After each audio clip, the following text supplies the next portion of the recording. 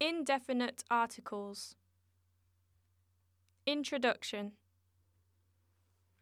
Articles are words that define nouns, and they belong to the group of words called determiners.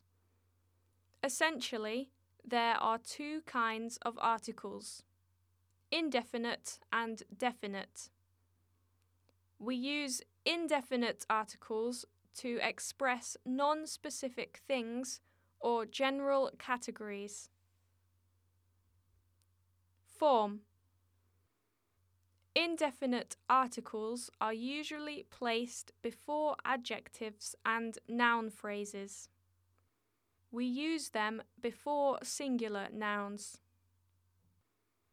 There are two indefinite articles, a or an, and we choose which to use according to the first letter of the following word, consonant or vowel.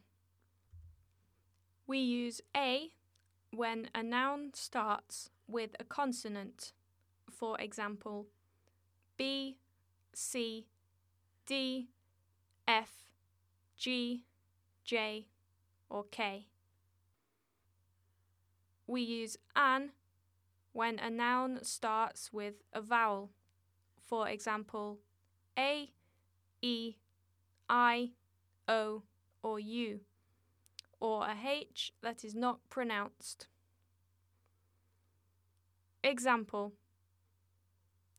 I am a doctor. I am an engineer. She has got a pear. She has got an apple. We saw a huge elephant in the street. We saw an elephant in the street. Use.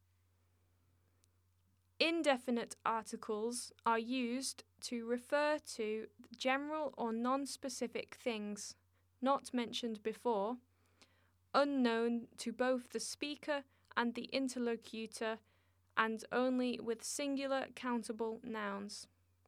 Also, we use them when we want to talk about jobs and professions. By Books for Languages.